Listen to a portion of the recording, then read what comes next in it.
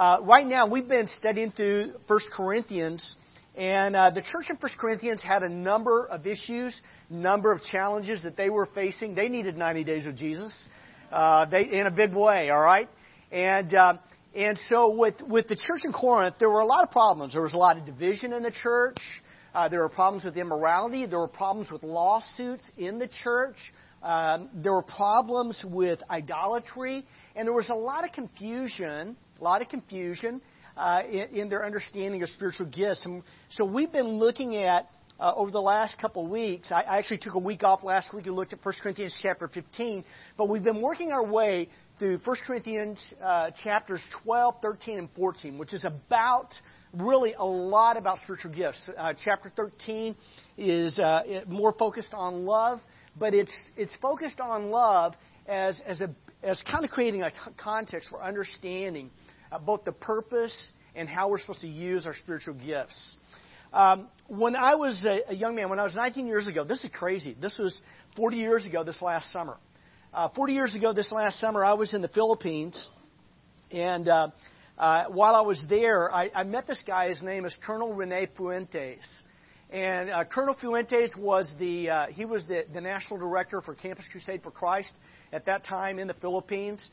Very, very interesting man. He was probably in his 50s.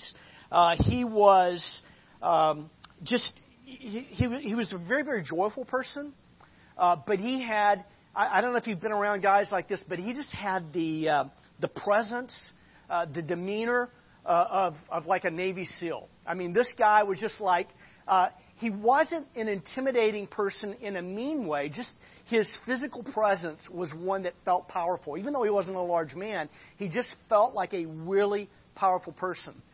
A little bit about Colonel Fuentes. When I met him, I was 19 years old.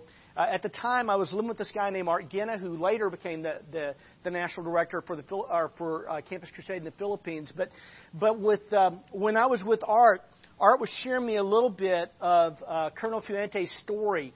And how many of y'all have heard of the Bataan Death March? Anybody ever hear that? Colonel Fuentes actually marched in the Death March. And for those of you who don't know the story, in the early days of World War II, when the Japanese came into the Philippines shortly after the invasion and the bombing of Pearl Harbor, when they came in, a force of about 75,000, mostly Filipinos.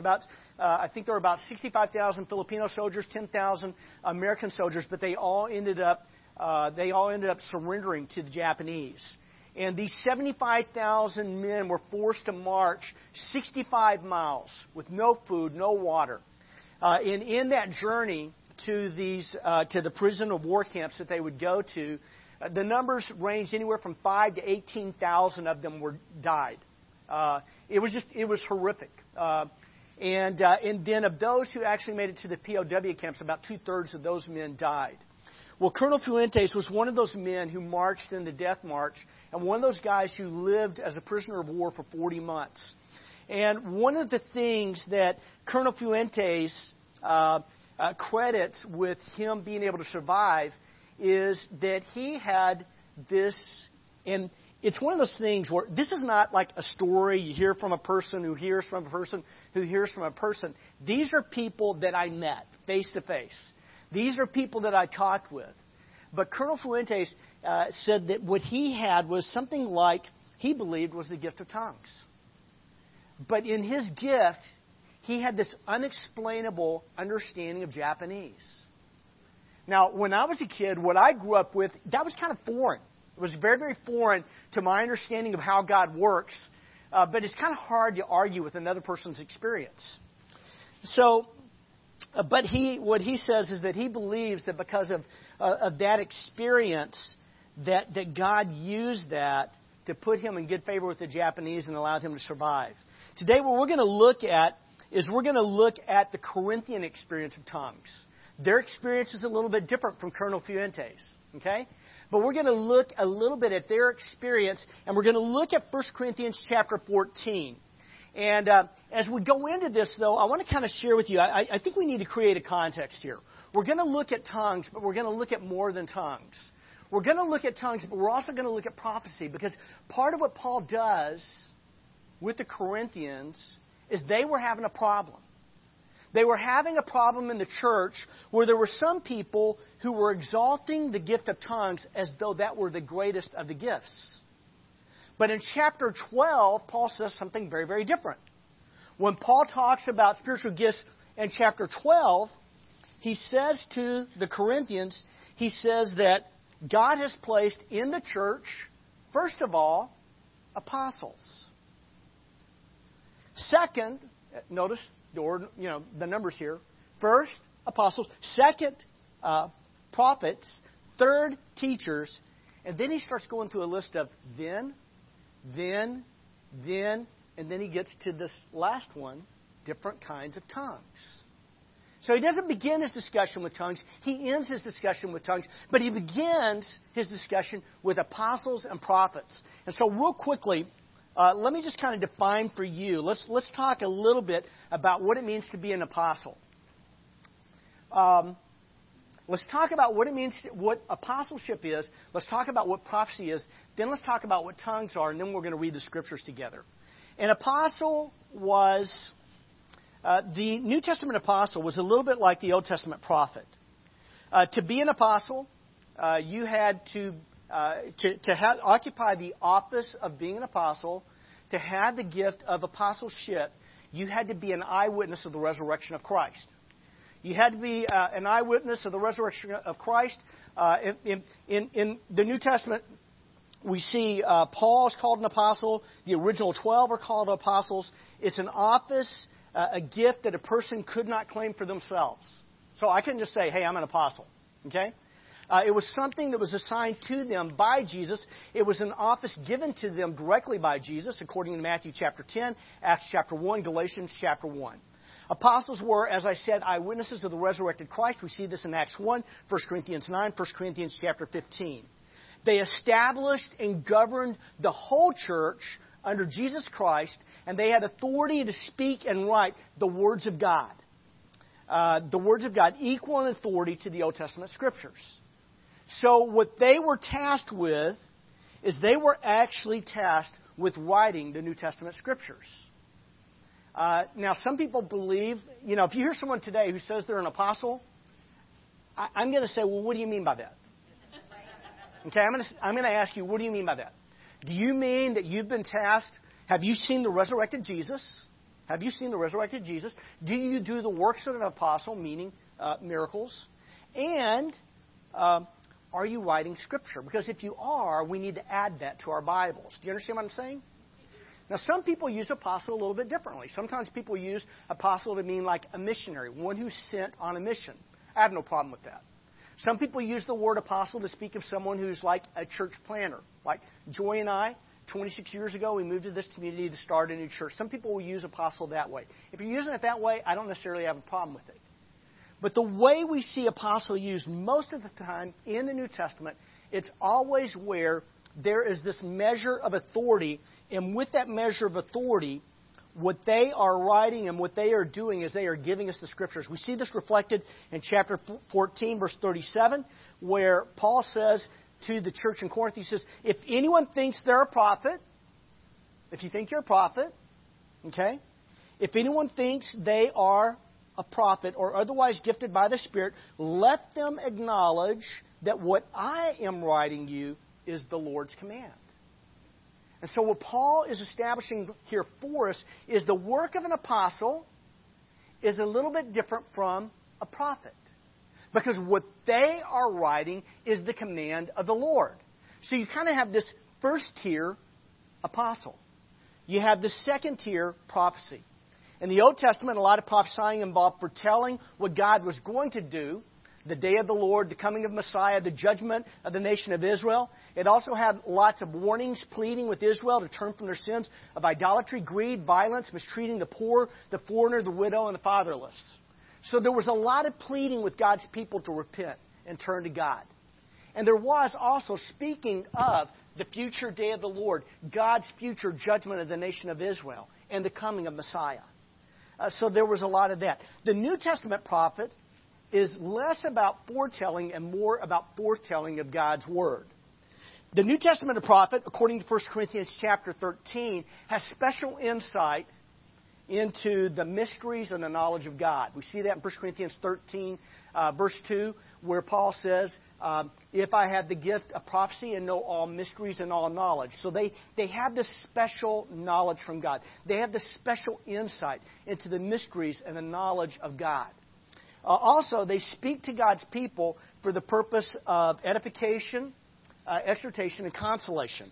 Or as it says in the NIV version of 1 Corinthians chapter 14, verse 3, the one who prophesies speaks to people for their strengthening, encouraging, and comfort.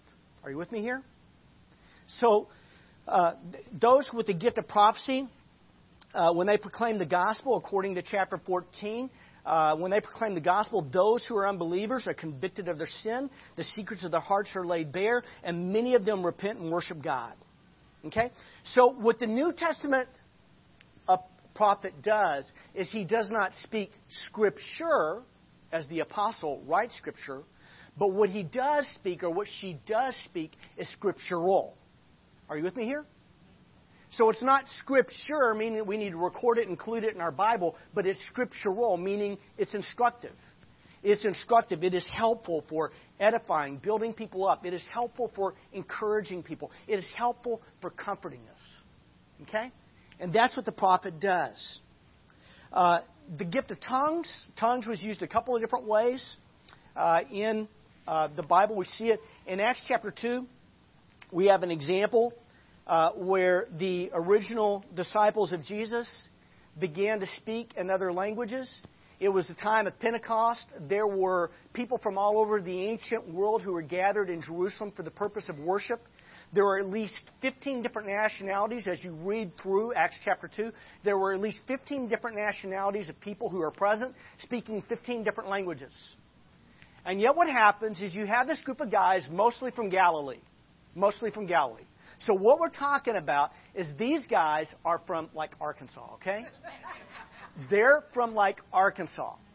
And what happens is all these people from the ancient world, they're present, and they hear these guys from Arkansas or Galilee, okay?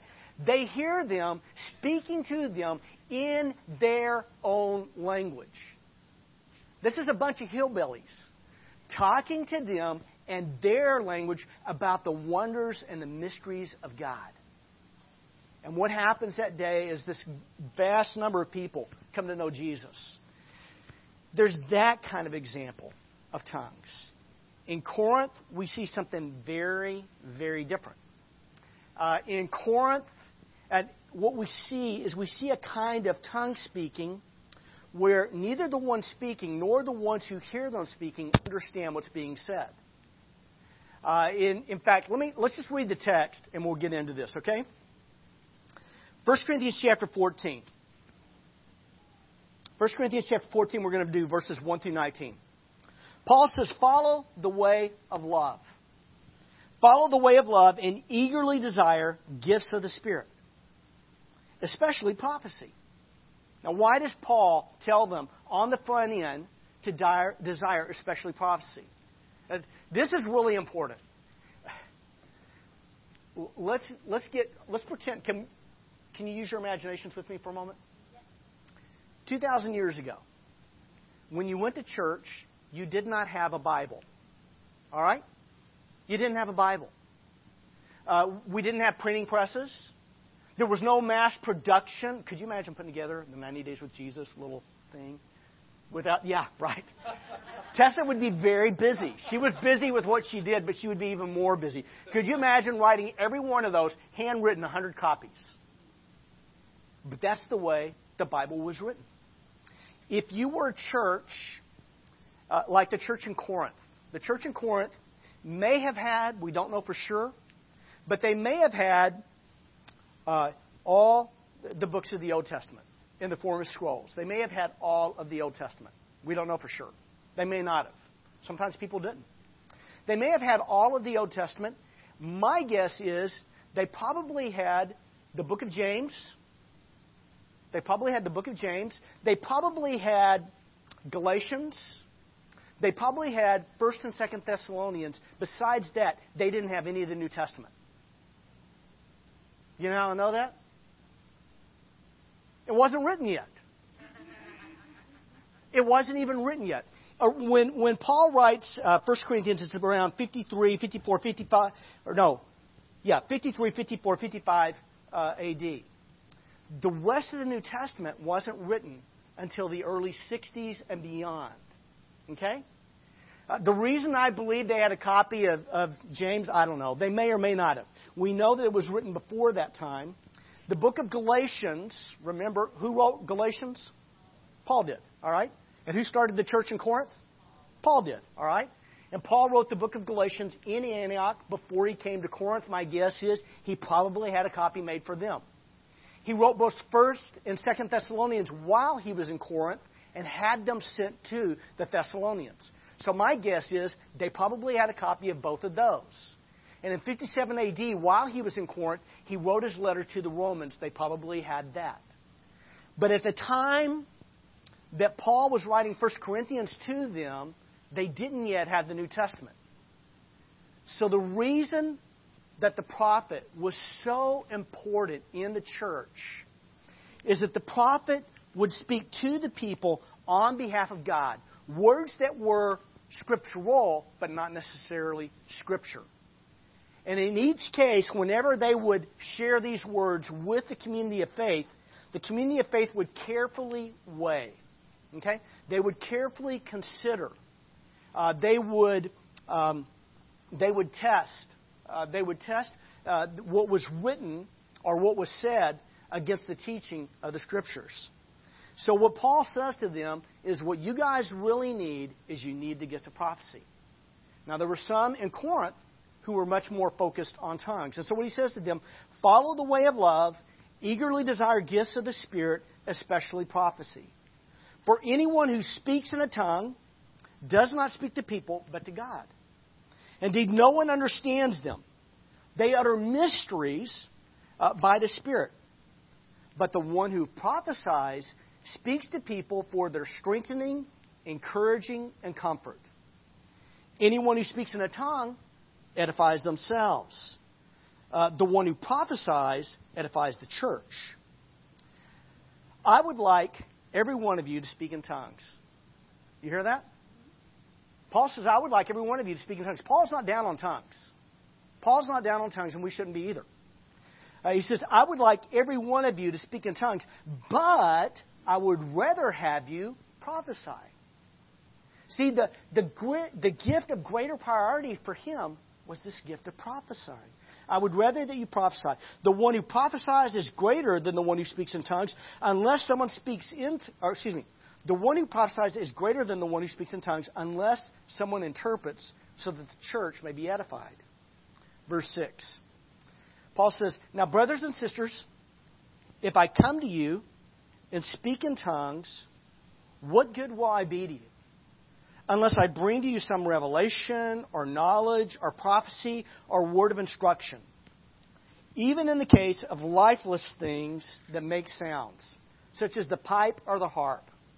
How will anyone know what tune is being played unless there is distinction in the notes? Okay, let's pause here for a moment, okay? Let's pretend for a moment. We're not going to do this. I wanted to do this, but we're not going to do it for sake of time. If Matt and I both were to get up, okay, together, and one of us was to take one electric guitar, and one of us were to take the other electric guitar, and we were both were to play a song for you, such as, what would be a good song? Walk This Way, all right? Can we turn on one guitar? Actually, turn on two guitars. Matt, would you help me do this?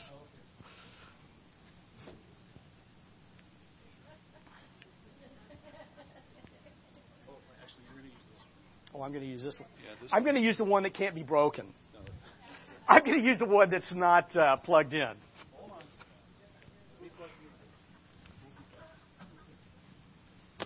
Oh, okay. All right.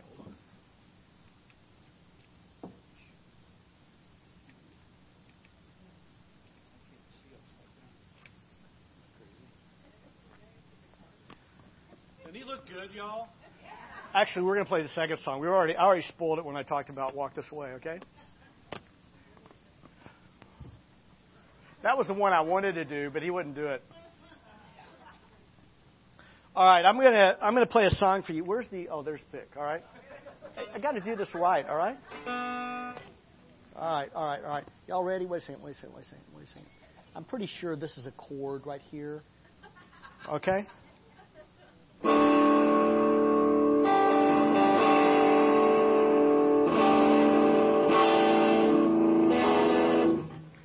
Okay, can you name that tune? Can you name that tune? No? All right, Matt, you play your version.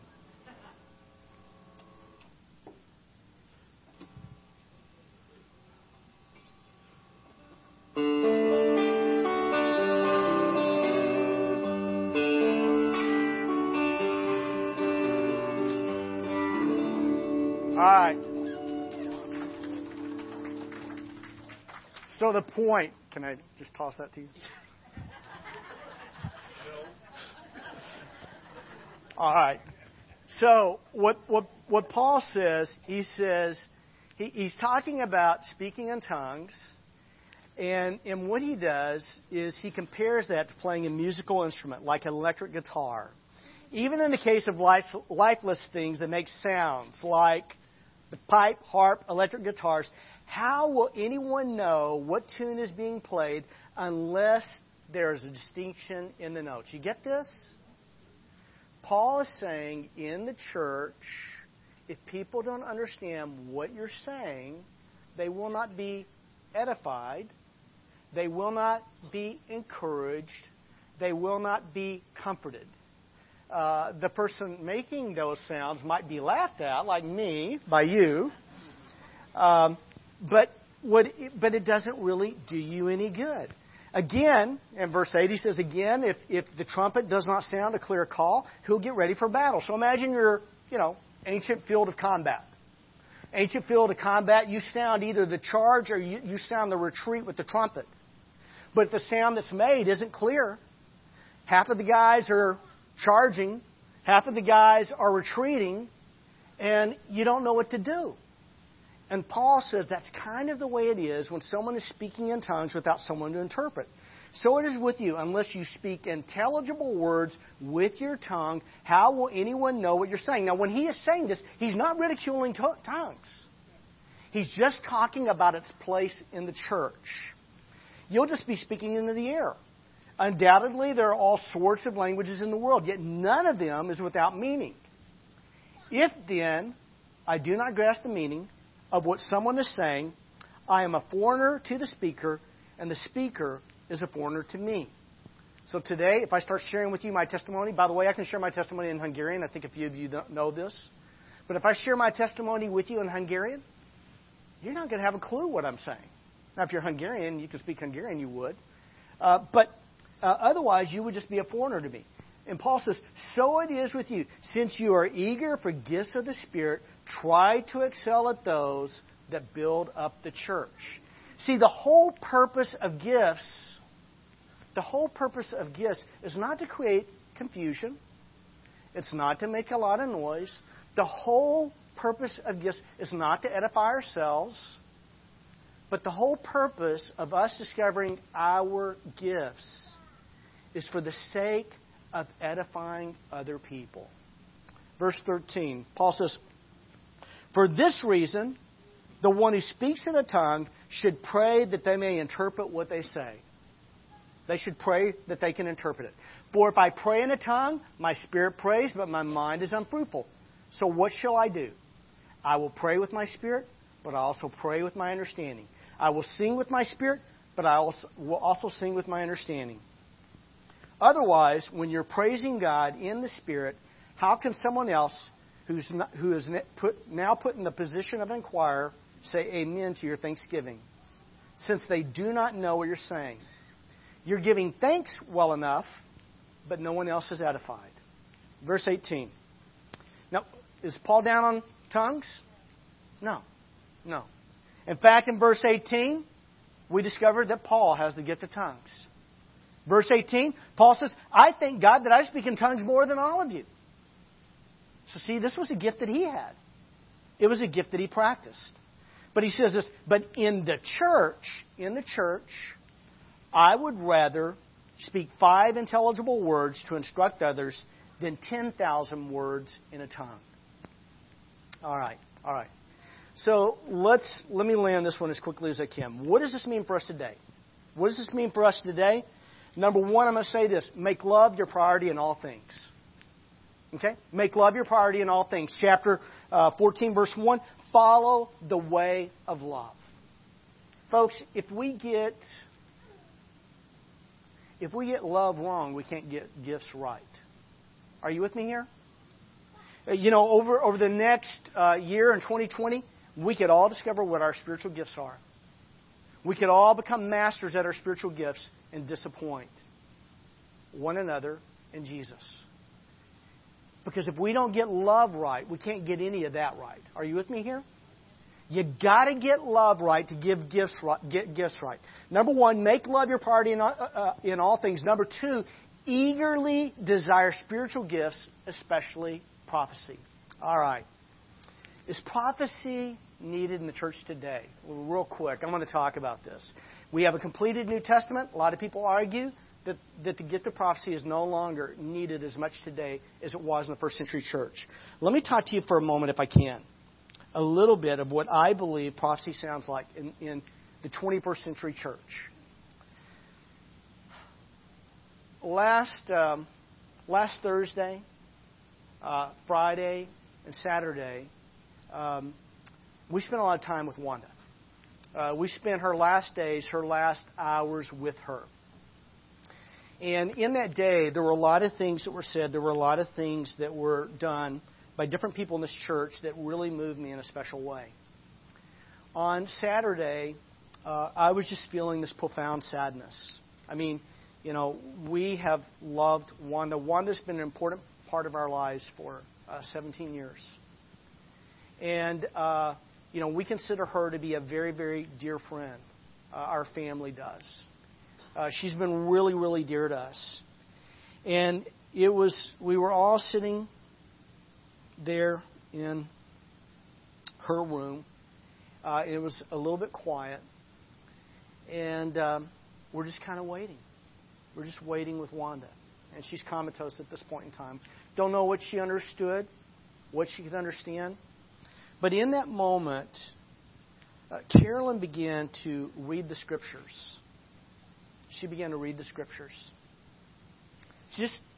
She went from Scripture to Scripture to Scripture, different Scriptures in the Bible about the resurrection, about the hope that we have in Jesus. And she just began reading these Scriptures, and she began to speak words of encouragement.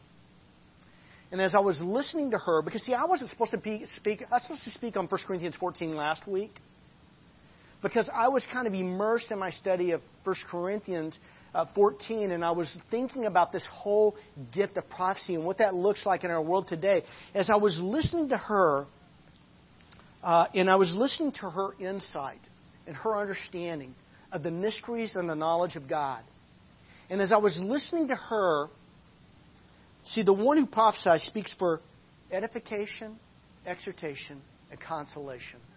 They speak for building others up, encouraging others, comforting others. And as I was listening to Carolyn, I found myself feeling built up, encouraged, and comforted. And as I was experiencing that, I just had this sense of, this is what it looks like. This is what it feels like. I think sometimes in the moment, we may not even realize that we're using a gift. We may not even know it. We may not recognize. It's not like we sat down and Carolyn said, okay, now I'm going to exercise my spiritual gift. She didn't say, I did my spiritual gift inventory yesterday and I figured out this prophecy. Here's my moment to prophesy. I don't think it's like that. I don't think we get to choose the gifts for ourselves. I think God chooses it for us. And I also think that God doesn't just choose the gift for us. He chooses the moment for us. I know with myself, one of my spiritual gifts is the gift of evangelism. And on many occasions, I've seen God use me. But there have been other occasions where I've wanted to share the gospel with people, and I just felt helpless. It's not like something I can turn on and turn off. It's like something that God does in these moments, these God moments. And that was a God moment. It was really fascinating because we talked about this a little bit on Thursday night. We were driving down to Walnut Creek, and Matt and Carolyn and Joy and I was sharing with her. And it was interesting is that Carolyn was sharing with us how she had recently been praying for the gift of prophecy. Isn't that fascinating? So what Paul tells us is, number one, make love your priority in all things. Number two, eagerly desire spiritual gifts, especially prophecy. Number three, seek to excel at spiritual gifts that build up the church. Okay?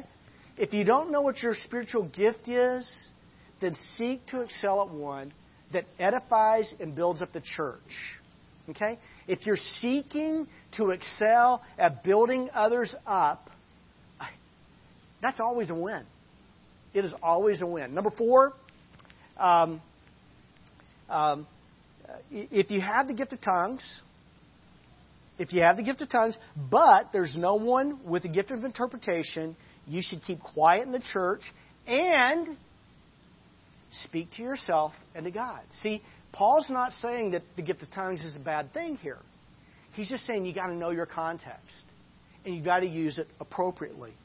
In verse 28, Paul says this. He says, verse 28, if there's no interpreter, speaking to those speaking in tongues, if there's no interpreter, the speaker should keep quiet in the church and speak to himself and to God. Before this, Paul talks about that if someone speaks in tongues, it should be by at the most 2 or 3 people, each in turn. Not everybody speaking at the same time. But by 2 or at most 3 people, each in turn, and someone must interpret. Otherwise, they should keep quiet in the church and speak to themselves and to God. There is a place for that. That's healthy. That's holy. It's God ordained. Okay? Finally, number 5, about what does this mean for us today. Number 5, be eager to prophesy. Do not forbid speaking in tongues, and do all things in a fitting and orderly way. Verses 39 and 40. Therefore, my brothers and sisters, be eager to prophesy. Do not forbid speaking in tongues, but everything should be done in a fitting and orderly way. That's how God wants us to do church. So what should I do today? If I don't know what my spiritual gift is, let me give you 4 things here real quick. Number 1, pray and ask God to show you what your gift is. Pray and ask God to show you what your gift or your gifts is or are. Okay? Number 2, start serving if you aren't serving. Start serving and experiment as you serve. A couple of thoughts here. You're most like Jesus when you're serving. Okay? You're most like Jesus when you're serving. And the more you find joy in serving others, the more meaningful your life becomes. So, first of all, pray, ask God to show you what your gift is. Secondly, start serving if you aren't serving and experiment as you serve. Number 3, ask others what they think your gift is. Now, understand that for centuries, people have been discovering their spiritual gift without spiritual gift inventories. All right? In the New Testament, they didn't use spiritual gift inventories. They didn't have it.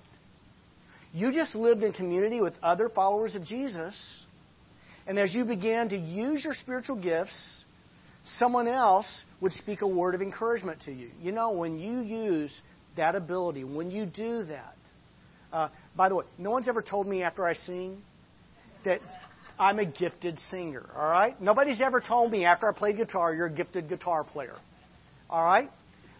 Yeah, thanks, Matt. I did pretty good, all right? But the thing is that the way we discover our gifts is really by serving, experimenting, and listening to the affirmation of other people. And then finally, number 4, I would say after you get some experience serving, take a spiritual gift inventory like the one we're going to use in 2020, and just kind of look at it. Look at it. If you think it's got you right, just explore. If you think it's got you wrong, it might be that it does. You know, but that's where you ask for affirmation from other people. You know, in the past, I remember as a younger man, on many occasions, I had friends of mine. I'd be in situations where I would share the gospel with people, and they were situations where, I don't know, it was just kind of like God moments. You know, it's like I couldn't make it happen. It just kind of happened. And but for me, because I couldn't make it happen, you know, my buddies would tell me, "Hey, I think you have the gift of evangelism," but I'd always say, "Well, no, I don't think I do." And the reason I didn't think I did is because I couldn't turn it on when I wanted it to turn it on.